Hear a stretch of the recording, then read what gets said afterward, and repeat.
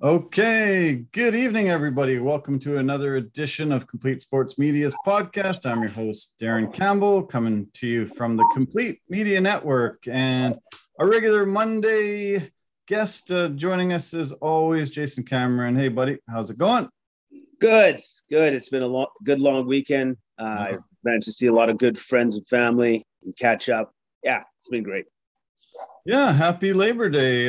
It's always great to have a long weekend. A little bit sad, though, because it's kind of officially the end of summer for most people. Obviously, the kids and the people that got to go to school, and most people kind of just feel like this is it. Summer's over. We do have officially a couple more weeks, but do you always kind of feel like it's the end of summer too? Yeah. It's kind of like, it's when all the kids have to go back to school and their fun is over. Now the fun begins of school and learning. So, it kind of is always felt like that this is kind of the more unofficial end of summer. Yeah. Well, it was really nice to have a long weekend. I took advantage of it, watched a ton of sports, but also got out and about, checked out a lot of nice, fun places. And I feel super energized and refreshed, ready to hit the ground running on a good week. But I can't wait to cover the weekend of sports. There was a lot of fun things. UFC had a card. It was an early card.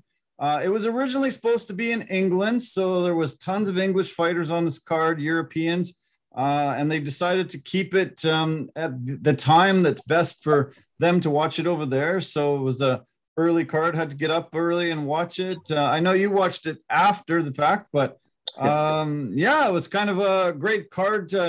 Nice to see these English guys representing and really doing so well. What did you think of the card as a whole? I thought it was really good. Yeah. I was super impressed with all the fights on the main card and on the prelims. It was a solid card. Really was a solid bunch of fights. Yeah, I agree. Yeah. The main event was supposed to be a really titanic battle against two guys vying for a possible title shot. Darren Till and Derek Brunson, both of them sort of going in opposite directions coming in, but everybody expects Darren Till to take that next step and really get up there and compete again for a title shot. Derek Brunson has come in his last 5 fights as an underdog and won them all, and he did it again. He got rocked at one point, but his takedown ability and the ability to keep the guy down and sink in a rear naked choke got him the victory, and he's on the fast track at 37 years old. He might be getting a title shot next. Yeah, old man got it done. He did really well on his timing for his takedowns. I thought that he was pretty much dominant every time he took Till down. And there was really nothing Till could do except for try to battle back to his feet. And even that was an extreme amount of effort, it seemed to me, from Darren Till's part to even get back to his feet. Mm-hmm. But in the third, Till actually started piecing him up pretty good. Yep. But again, Brunson, wily veteran that he is, knew that he was getting tagged, knew that he needed to bring it back down into his element, his world, which was wrestling. Yeah. And he scored that takedown, and then that was all she wrote after in that third. Mm-hmm. Got the rear naked choke and got the win. Yeah, he sure did. Yeah. His switch to Sanford MMA has really rejuvenated his career. We talked about Sanford quite a bit in the past few months, and it's amazing what they have done for fighters and giving them this resurgence. I've been just blown away at hearing Sanford so often and so many of the top level guys in all the divisions. Yeah, they have this ability to really emphasize what some of the old veterans do well, and get them to really target that specific ability in the octagon and use it to the best of their ability. Yeah. So he called out Israel Adesanya. He has lost to Adesanya before. He's also lost to Whitaker. He lost both of those fights in the first round. They weren't title shots, but he has lost to those two guys. He said he wants to wait and face the winner of that. Do you think he should? Do you think he deserves it? Who should be next out of those two guys when they fight for the belt? I think he does deserve it. I think he does deserve it just for the mere fact that he's a vet. He's always been at the upper echelons, the top of the rankings, and just never really got his shot. But now he's got a legitimate shot at whoever the champion is between Whitaker and Adesanya. And I think the UFC will give it to him because this is pretty much, you could say, at his age, this is probably his last chance, his last run at it. Yeah. So why wouldn't you give him the opportunity and see what he can do with it?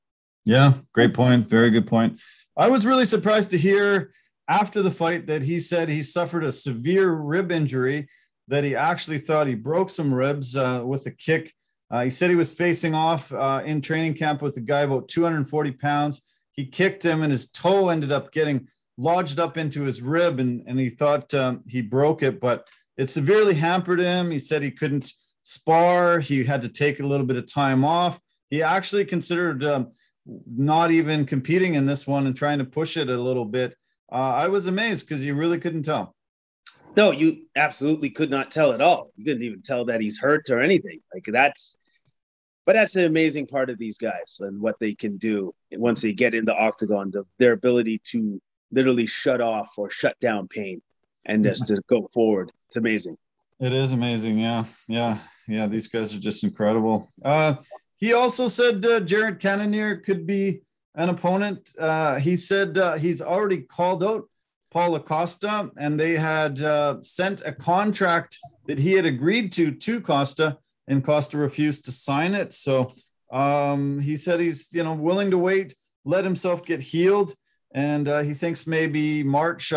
The Adesanya Whitaker fight hasn't got a date quite yet, so not really sure when that's going to happen, but I could see him fighting against the winner of either of those two guys. He also called out the Paul brothers, and he said maybe Dana could release me from my contract super briefly. I could go over to Triller, kick those guys' butt, and get back over here and make some money. I don't think Dana's going to do that, but it's good that he's thinking of himself and trying to put himself in that mix too.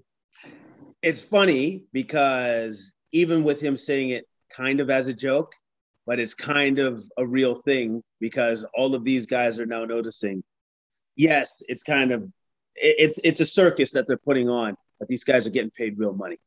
Yeah. Big time. Yeah. Well, it was a great main event. I was super impressed with it. What about the co-main event? Tell me your thoughts on that fight.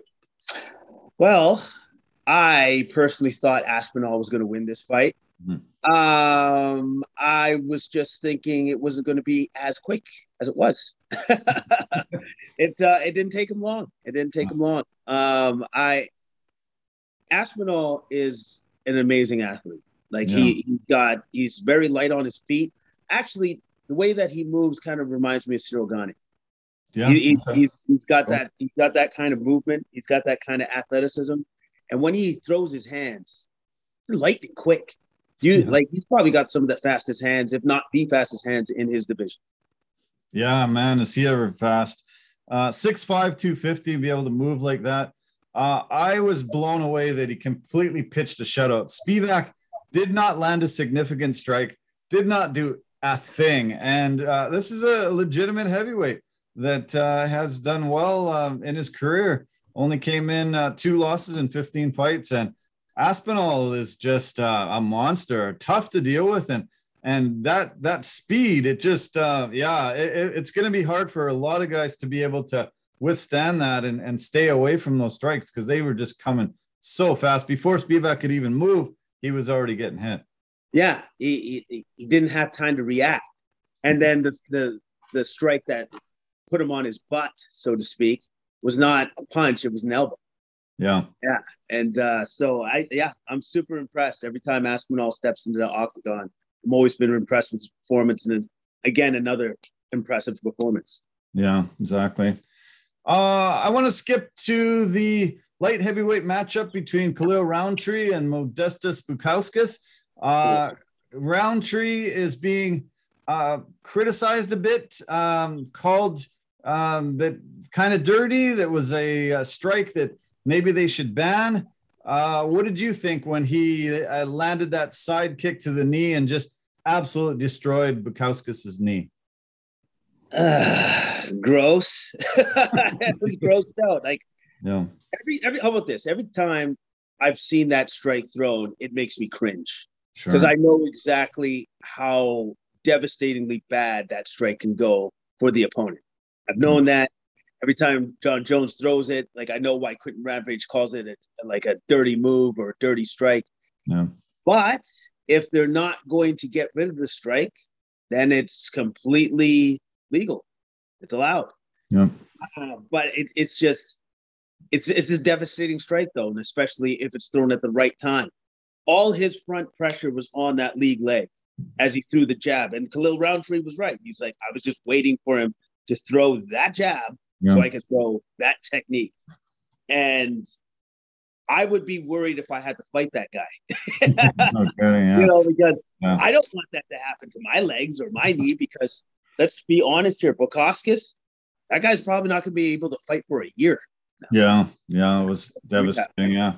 I think, major ligament damage to probably multiple ligaments, and just an immediate stoppage. Herb Dean come in and just waved it off immediately.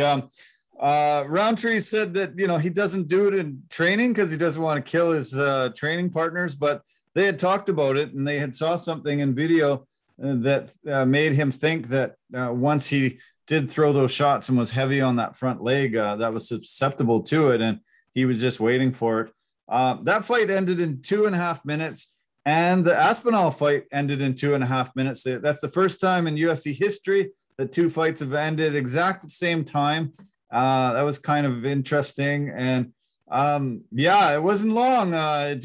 He looked great before he threw that shot. I thought he was going to win, but he saw that opportunity, took advantage, and moving him up the ranks. I feel sorry for Bukauskas. I don't think they're going to have to ban that because we don't see it very often. It's been a while since I've seen that. So I don't think they have to do a knee-jerk reaction and ban it. But, I feel sorry for a guy when he takes that and now he has to go into rehab for that long. Yeah, it's just a devastating strike. But at the end of the day, he was not winning this fight. His nose was literally pasted on the side of his face. And it was a very dominating win by Roundtree, like a ridiculously dominating win. The only thing I didn't like was how Bisping at the end, when he was interviewing him, said, it's not the kind of ending that you wish to see, though, right? But in my head, I'm like, if you throw that strike, that is the ending that you should see. Come on. And when you don't throw that strike with it to be like, now I'm going to knock him out. No, that's the ending. That's what you should do. Finish, yeah, exactly. You're right. Yeah, good point. Okay, the fight that started the main card had the UFC debut of Paddy the Baddy Pimblett, and I think this guy's probably going to be the new superstar. He's not super polished yet. He had himself in a bit of trouble, but he's got personality. He's got a lot of flair. He got himself in trouble and threw the KO to get the big victory. A former Cage Warriors champ, and he comes in here, said he's finally ready, and he had a great debut in the UFC. He had a great debut. Kind of keeps his chin a little high. That's something that he's going to have to work on. But he's a fighter, man. He's a fighter because he got hit hard by Vendramini. Anyways, he got hit hard by Luigi a couple times in that fight. And but he came back with a ferocious onslaught of punches. And once he had that man hurt, he took him out. He definitely has killer instinct in him. Man, does he ever. He called his shot. I saw the early pre-fight stuff, and he said he was going to knock him out in the first round. He sure did. He was Mario to the Luigi. He got 50K for it. And just his demeanor, the way he talked, he reminded me of somebody like a Conor McGregor, Sugar Sean O'Malley. He definitely has a personality, and I think the UFC is going to feature him soon. And he does have some holes in his game that he's going to work on, but I think the entertainment factor is going to be there. Oh, I think the entertainment factor is definitely there. Anytime that you can make Bisping actually feel entertained as he's interviewing you, that's pretty good. You're pretty good. Yeah, exactly. Yeah, exactly. The feature fight on the prelim card had a women's flyweight bout that ended up getting fight of the night. Molly Meatball McCann beat John Yin Kim, and this was a hell of a fight. Really, really great battle. Both girls had no quit attitude and fired a lot of shots. Super entertaining. I really enjoyed seeing these two girls go to battle. Yeah, a lot of volume thrown on both sides by both women. And it literally came down to McCann's aggression versus Kim's footwork, evasiveness, and her straight counters. Yeah. But at the end of the day, McCann's aggressiveness and octagon control won out, especially in that last minute of the third, where she left it all out on the line and just swung for the hills and just kept swinging till the end of the bell. It was great. She's just pointing to the ground and going like, let's go, and just firing shots. And you don't see women do that very often. It was really cool. She definitely gained a lot of fans. You could hear the fans inside chanting meatball, and just to, let it go for broke and just fire shots for that last minute. It was entertaining, but beyond belief. Oh yeah, of course. But she definitely has that big personality support the way that she fights, which is go, every full blast, full bore, everything coming right at you. It was a great win by McCann. She said she has 2 torn ligaments in her knee and a broken knuckle. So we're not going to see her right away. That's for sure. She's going to have to go and rehab. But there was almost 600 punches, significant strikes thrown in this one. And if you didn't see it, anybody that's watching or listening, find it online. Really great female battle. One of the best I've ever seen, actually. So I fully recommend it. Jack Shore, another guy, another English, Wales, a Welshman. He comes in, keeps his undefeated record going, was totally dominant in this one. It was just, to me, just a one-sided affair. And he just showed that he's got a ton to give to this bantamweight division. I'm really excited and looking forward to seeing him again. Technically superior in all aspects of this fight, whether it was on the ground, whether it was in the clinch, whether it was stand up on the feet, whether it was controlling distance with the other fighter, like everything. Yeah. He was just technically superior in all aspects in this fight. He won at every step and stage in the fight. Dominant win by Shore. Yeah. Dominant. He was a late replacement. Saeed Nurmagomedov was supposed to be the opponent. He had to drop out. So really great to see him come in on late notice like that, and just an amazing striking display. He said he has an injury also that needs to be addressed, a shoulder injury in camp, and then he re-aggravated it in the fight, he said. His father was in the corner, as well as 3 other fighters had fathers in the corner. I thought that was kind of cool that they pointed that out, and it's amazing that that's happening so much at such a high level here in the UFC. It's cool to see though, because I think it gives the fighter extra motivation if you got to get this one for pops, so to speak. So it's cool to see, and it's cool that it's a family affair, and that they're cheering for their sons or daughters in the octagon. Yeah. Okay. We had a Canadian in a catchweight fight. This was a late replacement fight as well. Julian Erosa and Charles Air Jordan. Jourdain looked great. He was, he seemed very on for so much of this fight. And then third round, Erosa was able to take over, get a submission win. What did you think of this one? I thought it was. I was looking forward to this fight from the beginning because I thought they were both pretty even. But what was beginning to tell was that Jourdain was beginning to land his counters a little bit more effectively from halfway through the second, I thought. So then that's why Rosa changed his attacks and started going for the grappling in the third. And by him changing that up, that's how he created the opportunity for the Darce choke. Yeah. Because as he was coming up, as Jourdain was battling to get to his feet, Erosa took the opportunity to say, "Oh, his neck is right out there for me," and it was just super slick how he slipped in that Darce choke, sliding in the right hand right underneath his neck, and just locked it up, rolled him up, and choked him out. Yeah, it's beautiful. They called it a Darce choke, and I thought at first it was a Darce choke, but actually when I rewatched it and I watched some other commentators talking about it, they are actually calling this a Bravo choke. It's a choke that doesn't happen very often.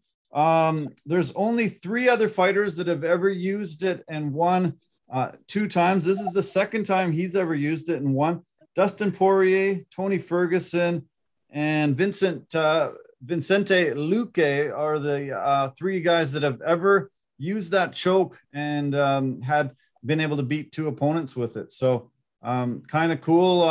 I thought at first, but I was like, that doesn't look like a true Darce. I want to see that again. And when I was able to watch it again, watch some other people that were commentating about it. It's called a Bravo choke from what they say.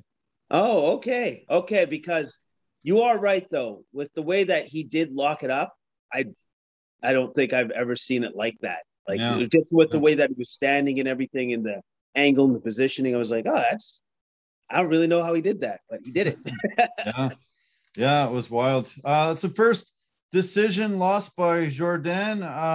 I hope he can bounce back. It's good to see Canadians doing well. I thought he did great. He just got caught with that choke, and it was just forced to tap. So the fight that began the night or began the afternoon, I'd say, was also a Canadian, Marc-Andre Powerbar Barrio against Dolce Lungambaya. Man, this was amazing. Barrio, he started his career 0-3, and I was really worried that he might lose his shot. He's now won 2 in a row. He looked super impressive in this one. I thought he just definitely gassed out Dolce just by his constant pressure, and he looked amazing in this performance. Yes, constant measured pressure, educated pressure. He never put himself really in the path of destruction of Lungbala's punches, because that guy can punch. He's got power for days. Yeah. But at the same time, he was not afraid to stay in the pocket and trade for a little bit, which I was actually very impressed by, because he did get hit a couple times by that dude, and he was still there to bang. And a very impressive win by Barrio, especially at the end there, where he could have taken his foot off the gas pedal, made the win a lot easier for him, but he tried to take him out at the end of that third round, and I was pretty impressed with that. Me too. Yeah, definitely. He just kept the pressure on and wouldn't let up.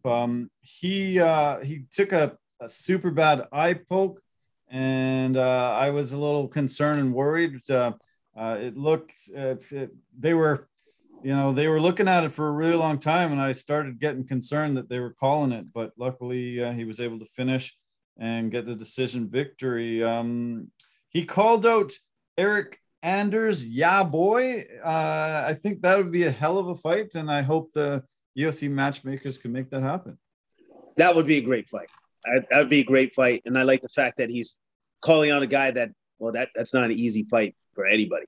No. Is Eric Anders, so he's not afraid of the moment. That's for sure. Exactly. Yeah. So that was a a fun card. Great that they pulled it together. Even though they couldn't have it in England, still nice to see a lot of English fighters and European fighters on it. And we have a break. Nothing next weekend, so you're able to go up and just fully enjoy your wedding and all the festivities up there without having to concentrate on the UFC next weekend. Yeah, yeah. I don't know how that worked out, but it did. So that's actually very good for me. Yeah. So the only other thing I want to mention in the world of combat sports is Oscar De La Hoya has been kicked out of the fight that he was supposed to have against Vitor Belfort, and 58-year-old Evander Holyfield has taken his place. Your thoughts? I know you sent me some text, but tell me your thoughts. Well, first off, I think maybe in a weird sort of way, this is probably it might be a good thing for Oscar not to be getting into the ring, because I don't know if he's mentally there right now, so to speak. But yeah, so that happened, and I believe this was all due to COVID. That's why he can't fight. But on the flip side of things, I don't know. Is it better that a 60-year-old man is now going to step into the ring? Yeah, probably not so much. I'm curious to see what kind of physical fitness level he's at when he steps in. Is he going to look like what we've always seen him as? I'm like, oh, he's still jacked. Look at that. Yeah, that would be amazing, wouldn't it? Yeah, yeah. Speaking of jacked, I want to show quickly a little thing on Vitor Belfort. He is definitely on these TRTs again, and holy crap, this guy looks unbelievable.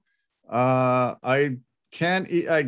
I'm shocked how much it it can increase a guy's look. He doesn't look all skinny and blown out anymore. Just check him out for a second here. Okay. Who on September 11th takes on Oscar De La Hoya in a professional boxing bout in Los Angeles. Trailer. First of all, Vitor, we've talked to Oscar. We've talked to you about Oscar over at MMA Junkie. I want to focus this interview about you. This is your first fight, first training camp since 2018. You're 44, but you look great. How are you feeling entering a fight that hasn't happened in almost 3 years for your career? First of all, I feel great. I think it's just the way you tell yourself how you feel, but it's also your lifestyle. So when I designed the Belfort Fitness Lifestyle, my fitness programs is for everyone. It's a program that I've been everyday training. So it's easily for me to go transition to a fight game because I've been in good shape, forever. So the idea I always tell people, how you have a health, how you accomplish success is doing the little things right. And the little things is like what you do with your day, what do your thinking, your habits. So and TRT. Make sure you mention that, Vitor, and TRT. Yeah, all those good things. Yeah, I'm definitely going to help somebody keep in shape. But I have pictures of him. I didn't put them up today, but I am going to put them up on the website. I have pictures of him that he kind of looks like you see like maybe a sausage that's been squeezed a bunch of sausage out of it. It's amazing the difference that he has changed his body from over the years. There was a time where he was incredibly jacked. Then he lost a hell of a lot of muscle, and now he's back. Look at this. Look at that guy. He's incredible shape right now. Yeah, because I remember at the end of his UFC career, it looked like he was like a deflated balloon. Exactly. It looks like somebody has pumped him back up. So I think he's good now again. I feel a little worried about Holyfield. I haven't seen any training from him. This just happened. So, I hope he's been training. I don't think so because he hasn't been fighting for a hell of a long time. So, I'm a little worried. Vitor's not a boxer per se, but the shape he's in, I think he could do some damage to a 58-year-old man. Yeah, Yeah, yeah, because the one thing that we know about Vitor is he's still got a lot of power. He can still hurt you very, very badly with his shots. And then we also know that a pumped up Vitor is a very, very dangerous Vitor. No kidding. Yeah, exactly. Wow. They have decided to move this event to Florida. They said that they were having some issues, and the California State Athletic Commission didn't really want to sanction this fight, didn't want to allow Holyfield into it. So they've moved it to Florida from California. Also on the card is Anderson Silva, who looked amazing in his boxing debut against Tito Ortiz. I don't know how long it's been since Tito's fight, but crazy, man. Yeah, this is insane that this fight's happening as well. Man, I guess we just have it as like former Hall of Famers are fighting now, and just like veterans of the sports, just like, oh, you know what? I need a little quick payday. Why not? Because I got to be honest. Yes, even though Anderson and Tito are fighting, I think it's pretty obvious who's going to win this fight. Yeah. Wouldn't it be Anderson? Because Tito's hands were never that good to begin with. So come on, are you serious? I know. Well, did you see any of the highlights of Anderson against Julio Cesar Chavez Jr.? No, I missed that. Wow, man, he looked incredible. He lit the guy up like crazy, and this is a legitimate boxer who'd spent his whole life boxing as well as his father. And Anderson Silva looked phenomenal. Just was able to just take it to him and finish the fight. Yeah, it was super impressive. I'd be worried if I was Tito for sure. Yes, exactly. So you got a guy like Anderson Silva, who we know is supremely talented, but he can actually step into somebody else's like environment and destroy him. And you want to that guy. That's smart. Yeah. Tito's never been known for being super smart. So yeah, not surprising, but I'm sure I'll take a look at it and I'll let you know how it goes. I know you won't be watching it, but I'll let you know next Monday how it turned out. Okay, well, thank you very much. I appreciate that. Thank you. Okay, well, let's turn away from the world of combat sports and talk about the NFL. We've finally arrived. This week is the opening of the NFL season. This is the longest season in NFL history. They have decided to increase the schedule to 17 games, and I'm sure it'll be 18 really soon, and we'll just keep adding it on. Might as well just take the record book and rip it up and throw it away, because most records are going to be broken with this extra game in it. But I'm looking forward to a lot of the aspects of it, and especially Thursday night. Really good matchup with the Tampa Bay Bucks and the Dallas Cowboys. I think that was a smart matchup for the NFL matchmakers, and a good way to kick it off on Thursday. Yeah, that's one of the best ways, because everybody loves the Dallas Cowboys, and then with the Tampa Bay Bucks, just the former Super Bowl winners, Tom Brady, can he do it again? What's he going to look like? All of those storylines are going to be said. Yeah, I look forward to the game, because I'm kind of curious to see just how scary efficient the Tampa Bay Bucks offense is going to look. They have weapons everywhere. I think this might be the first time in many, many, many years that a Super Bowl champion is returning all 22 starters, all 11 on offense, all 11 on defense.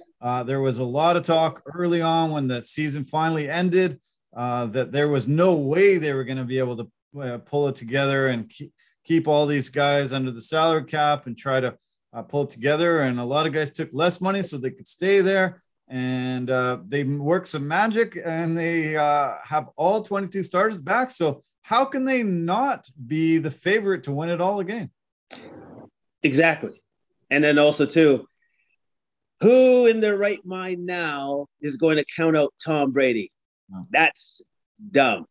Don't do that. You shouldn't do it. Like I have done it many times throughout the course of his career. I have paid for it. I guess I'm gonna go with 7 times. Yeah, yeah. So Yeah. they're definitely the favorites to win it again. They got all their guys back, and man, they're but here's the thing: throughout this regular season, I think now with the extra game, it's going to be a war of attrition. It's going to be like what teams can actually make it to the postseason with most of their stars intact. Yeah, exactly. Yeah. Yeah, we've already seen COVID rearing its ugly head again. Lots of guys on the COVID list. There's been a lot of guys that have been affected by it. I didn't realize this, and I just heard this, I think this week, that Tom Brady actually got COVID and suffered through it through the off season. But early on in the off season last year, or this past season, it was found out that he had blown out one of his ligaments in his knee, and he went the whole entire season without a knee ligament in place, and he was able to take this team and win the Super Bowl again. So we're going to see a super fast Tom Brady coming back and being able to defend a Super Bowl title. I hope this COVID doesn't affect him at all. But Tampa Bay is scary. Their offense is phenomenal, and their defense is just as good. Yeah, they're good on both sides of the ball, and you just build the legend up of Tom Brady. I wasn't even 100% when I won that Super Bowl, but that was pretty cool though. Whatever. It's like, what else could you do? Like, he's pretty amazing, and it's even. Sounds to me ridiculous that we're talking about a guy that could be on his way to winning 8th Super Bowl.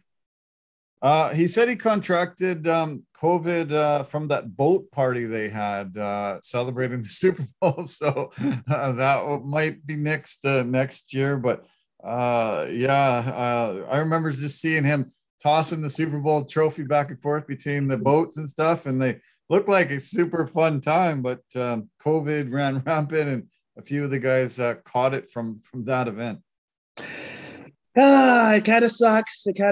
But hey, that's what happens when you party on boats sometimes. I guess COVID will happen. Yeah. Okay, what about the Cowboys? Do you think Dak Prescott can bounce back from a compound fracture to his ankle, dislocated, severe injury that's usually going to hamper a guy's speed and maneuverability, mobility? Do you think he's going to be able to bounce back 100%? I think eventually, but you know what? Like I have a feeling maybe like the coaching staff has probably told Dak to just try to keep it more and be a pocket passer. Try to get the ball out quicker. Like don't feel the need to extend plays with your legs because maybe his legs are not quite there yet. Yeah. So I think they'll probably institute things for him so that within their offensive package, so he can just get the ball out quick and make the game a little bit easier for him, possibly at the start of this particular game or the start of the first couple of games before he feels comfortable with his legs being underneath him. One of the biggest news to come out of the team this week is their offensive guard, Zach Martin, is out because he tested positive for COVID. So the protection's not there.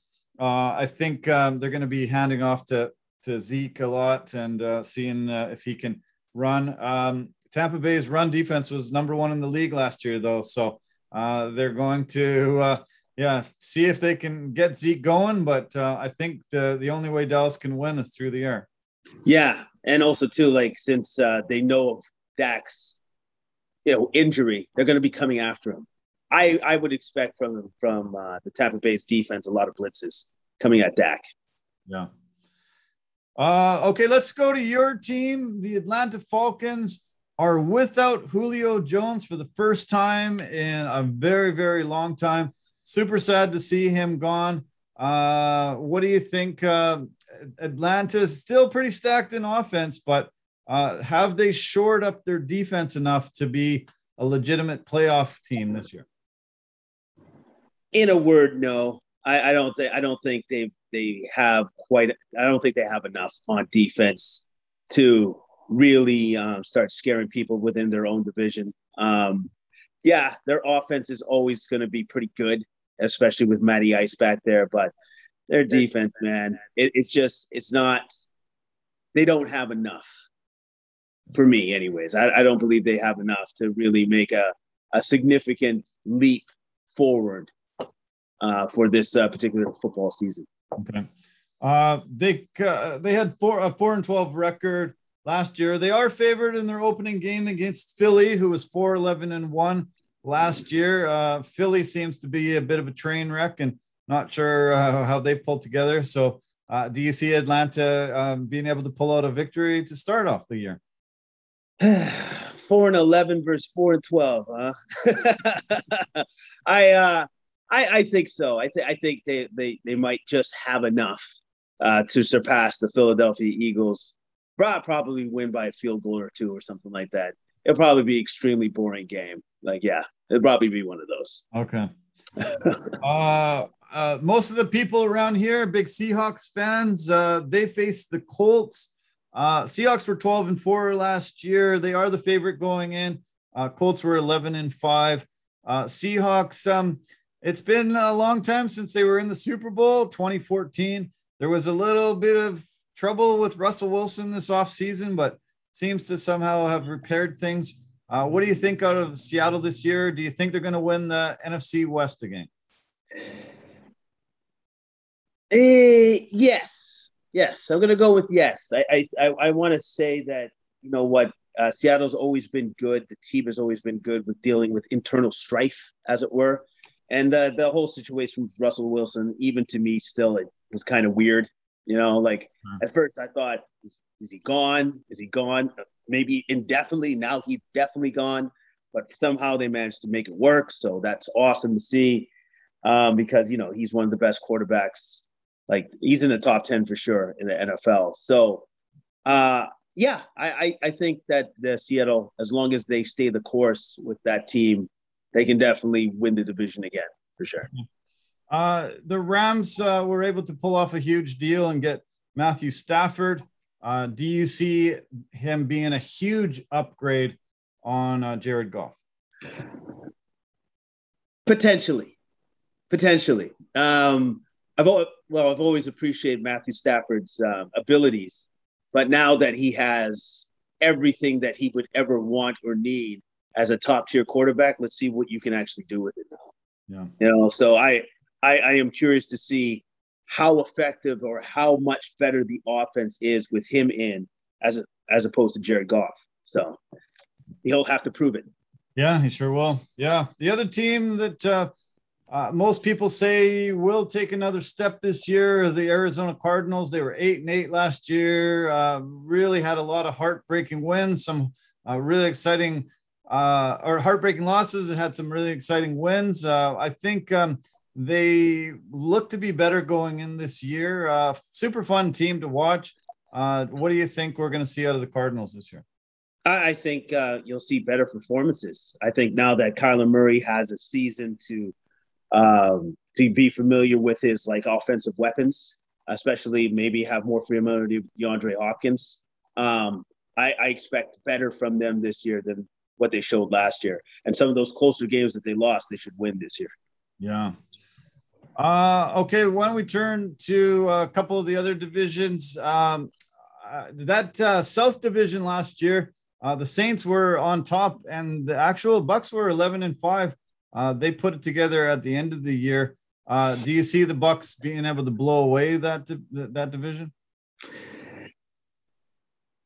Yes and no. I think, to be honest with you, I think they'll come back this year with a similar record, maybe one better, because I believe, you know, like when you're the champs, you're going to get other teams' best shots. Right. People are going to get up for you, even if they're horrible teams. They're still going to give you a rough ride because they want to prove themselves against the champs. So I think that the Bucks will have a similar record for this year as opposed to last year. Okay. The NFC East, to me, I think it's going to come down between the Giants and the Cowboys. Saquon Barkley is coming back after he had a really horrific injury too. If he can be healthy and he can, recapture some of the great offensive abilities he's got, I think the Giants are the front runner. Washington still hasn't named their team, and I don't know how many years it's going to take them, but this was a division that everybody laughed at because nobody was 500 last year. Who do you see rising to the top of this division? Such a horrible division. Anyways, no, but talent-wise, I guess Dallas. I would like to go with Dallas because I don't have any confidence in the Giants quarterback. I believe it's Daniel Jacobs. I don't have any confidence in him. Right. Like none. Like zero confidence. I have confidence in Saquon Barkley as long as he can stay on the field and not be injured again. But that dude, I don't know. Yeah, maybe not. Yeah. In the North Division, Green Bay blew away that division, 13-3 last year. Aaron Rodgers also had a bit of a strange offseason. It looked like at times maybe he wasn't going to play there. He did sign a deal that seems like he's only going to be there one more year and then move on. Do you think he's going to be able to be at that MVP level like he won last year? Well, I guess for him, he's looking at it's the last kick of the can with this team anyways. So I would imagine that he would want to put on quite the performance, because why wouldn't he? Because since he's going to leave anyways, he would want the Packer fans and the Packer front office to know just what they let go by not handling him the right way his entire career in Green Bay. Yeah. So that might be just to show them, man, you guys made a horrible mistake. Horrible mistake. Yeah. I think he has a big year this year. I really do. Cool. Yeah. Let's turn to the AFC. Obviously, Kansas City is the cream of the crop. 2 Super Bowl appearances in a row. Do you think we're going to see 3 years in a row the same matchup for the Super Bowl? Oh, oh man. With the way that Mahomes plays, as long as he's healthy, I think they make it to at least like third round of the playoffs just before the Super Bowl. He's going to make it there at least, as long as he's healthy. As he stays healthy, he's not hurt, he's not injured, because he is literally the engine that makes that team go. Right. And even if the team is not going, he's still going. He showed that in the last Super Bowl there, where he basically tried to put on a cape and fly his team to victory. But the team didn't come along with him. So right. Not much you can do. The Bills were another big surprise last year. Josh Allen really emerged, and they became a powerhouse in the UFC. I mean, in the AFC, 13-3, were able to win the division by 3 games over Miami. Do you think the Bills are one of the elite teams again this year? Yep, no doubt. Yep. I think the Bills are going to be right there now for the next couple of years. That's how they built up their team. Allen is going to keep performing at the highest level at the quarterback position. I really like the composition of this team. I think they're going to be good and right there for a long time now to come. Nice. Do you see Miami being able to take another step? Tua seems to be the guy that most people are talking about all the time. Do you see the Patriots also taking a step forward? Do you see this being a competitive division? With Miami, I think Miami can go either way, but the Patriots are interesting because now that they've let go of Cam Newton and they've given the reins to the rookie Mac Jones, I believe. I'm curious to see what the Rook can do. Are we going to see another Tom Brady in the making? Is that what it is? Because if that is the case, I don't like New England. I don't like them then. I don't like that. But we'll see. We'll see. We'll see what Mac Jones can do. I'm very curious to see how the Patriots start off the season anyways, and where they go. And Miami, they could be as good as like going 11-5, or they just could be middle of the road, so we'll see. Yeah. You mentioned Cam Newton being released. That caught quite a few people by surprise. I sort of saw the writing on the wall a bit. They weren't using him very much in the preseason. Mac Jones seemed to really be doing a great job.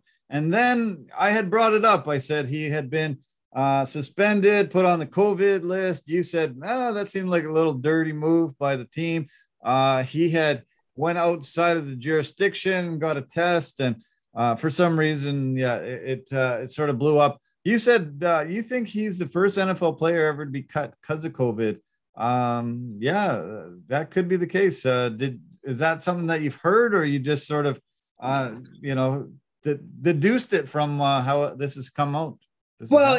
It just seemed odd, right? Like this is your starting quarterback, so whatever he's going to do, especially with all the stringent COVID protocols, you'd think he'd put forth the effort to figure it out, right? Or at least he'd talk to somebody from the team that would tell him exactly what to do. Or even better yet, he wouldn't even need to reach out. Somebody would tell him. It's like, I heard this down the wire that this is what you're thinking of doing. So this is what you can do, and this is what you can't do. No. But oddly enough, none of that happened.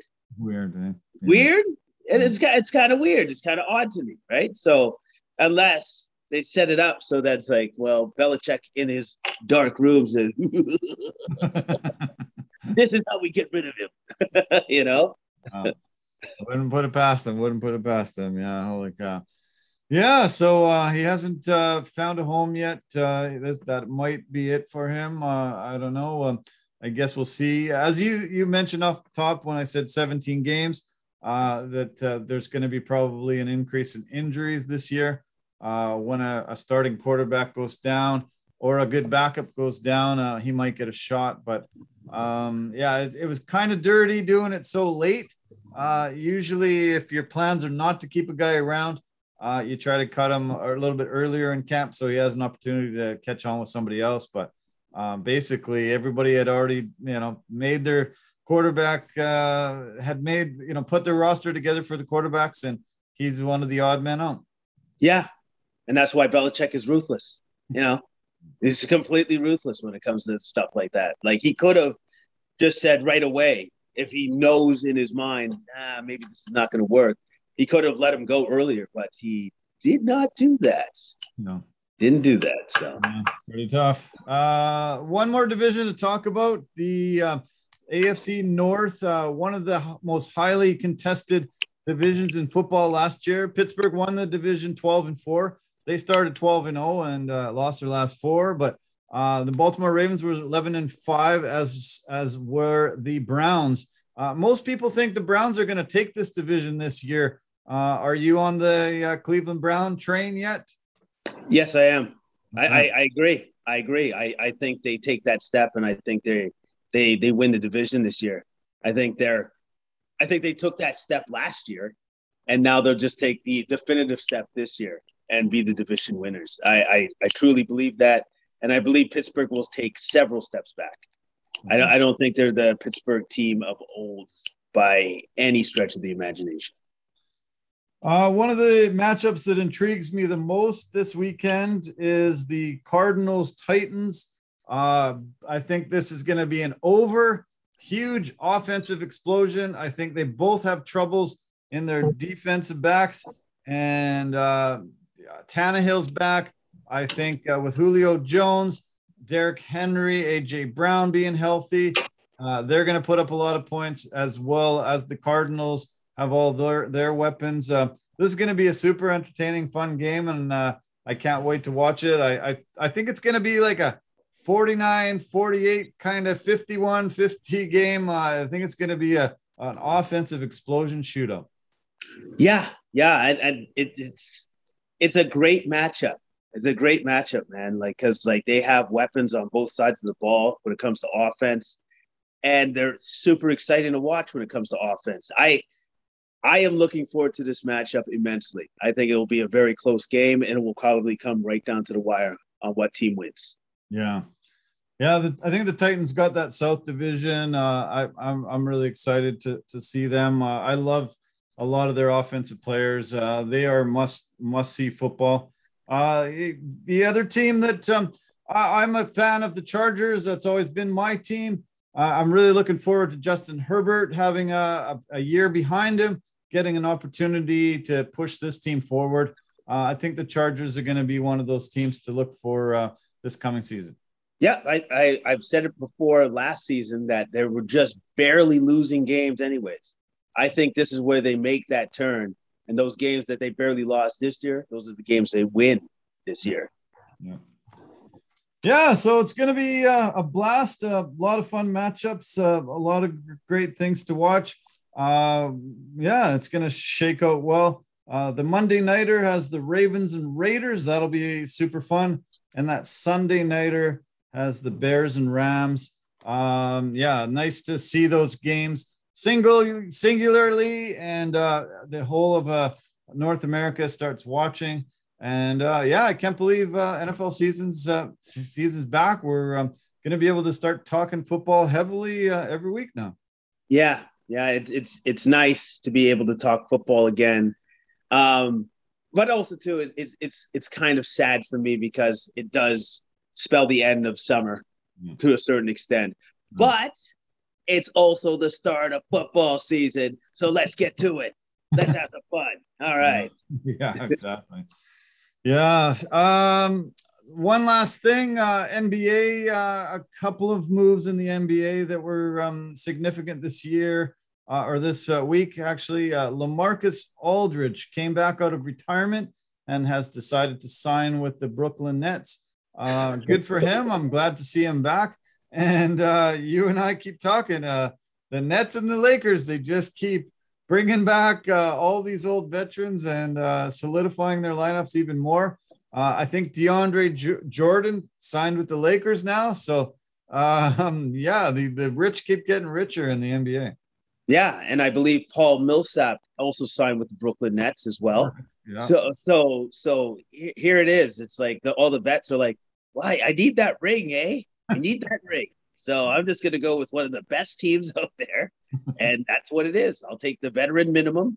Here we go. Yeah, I think you and I should just put some money down that it's going to be the Lakers and the Nets in the final, and I think I'm going for Brooklyn this year. I think if they can stay healthy, there's nobody going to be able to beat them. Yeah, because how about this? I'll put it to you this way. What big three do you think work better together? Harden, Kyrie, KD, or LeBron, Westbrook, and AD? Yeah, right? And for me, when I look at the Lakers, I go, well, Westbrook's a wild card, so I don't know. Like, if he doesn't want to play the way that you want him to play, then he's not going to do that. He's going to do his own thing. And so I don't know. But I'm curious to see how both teams do as they go towards the playoffs, because it doesn't really matter about the regular season for those particular two teams. It just matters when they get to the playoffs. Yeah. Well, we had those questions going in with Brooklyn when Harden went there. We thought, how is this possibly going to work? It's just, we just didn't think they would be able to coexist because the way they played in their previous careers. But Harden went in, was really an amazing addition, and he played smart. He played within himself and let Kyrie do what he's going to do, let KD do what he's going to do as well. And it was a really good move. Unfortunately, they didn't get to play together that often, but it was, something that we didn't expect from the Beard. Let's see if Westbrook's be able to surprise us too. Possibly. I think he's going to be who he's always been, but maybe, you never know, because I didn't expect James Harden to all of a sudden turn into Steve Nash, but then he did. So, Yeah, that was a shock. Yeah. So, Okay, well, yeah, I wanted to keep it a bit shorter today. I'm glad we were able to get it about an hour. And yeah, I know you've got some things to do tonight. I hope you have an amazing short little week of work and then a phenomenal time up in Whistler for the wedding. Yeah, good luck. I hope your speech is incredible. I hope somebody records it so I can see a snippet of it or the whole thing. And yeah, have a blast this week, man. I hope it goes really quick and you can get up to Whistler and have some fun with your friends. All right. Well, thank you so much. I appreciate it. And yeah, I look forward to this weekend. It's going to be a bunch of fun and see one of my best friends get married. It's going to be great. That's great. Really great. Okay, man. Well, thanks as always. I appreciate it a ton. And I'm sure we'll text a little bit through the week. Yeah. Have a great week. We'll talk soon. All right. You too. Take care. You too. All right. Bye for now. Okay. Well, that was great. Thanks so much to Jason. That was a fun podcast. Yeah, I love these.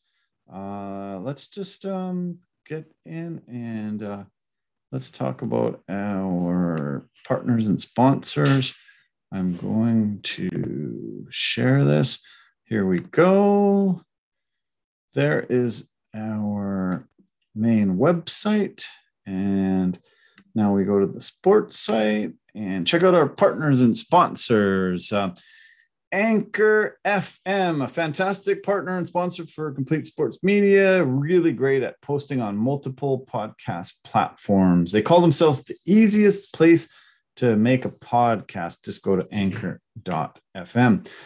Verbero, the hockey equipment and apparel company, industry leader in technology, performance, and value. And you just click this little learn more box and you can see all the amazing products, especially the V350 stick. Pampas and Possibilities. They design and sell dried florals, do floral arrangements and installations in your home. They are designers of handmade, curated, pretty things with West Coast vibes at reasonable prices, and check them out on all your social media platforms. And Forever Living, the aloe vera company. They grow and manufacture aloe vera-based products for health and beauty. And we thank our partners and sponsors so much as always. And we thank you. Thank you so much for all your continued support. And one of our podcast guests, Corey White from Showcore, has some NFTs online. I'm going to go to our music media site and post some links for you to check out the NFTs that they have available, Showcore. And hopefully you'll purchase some. Fantastic to see them going into the world of cryptocurrency art in the NFT world, non-fungible token world. It's kind of cool. So yeah, I'll put a link. Go check them out. Okay. Have a great week ahead. I hope you had an amazing Labor Day weekend. Thanks so much for sharing a piece of it with us. And I look forward to talking to you very soon. We've got some really great guests on the way in all of our Complete Media Network platforms. So keep your eye out on social media and we'll let you know. Take care of yourself. Love you lots. Bye for now.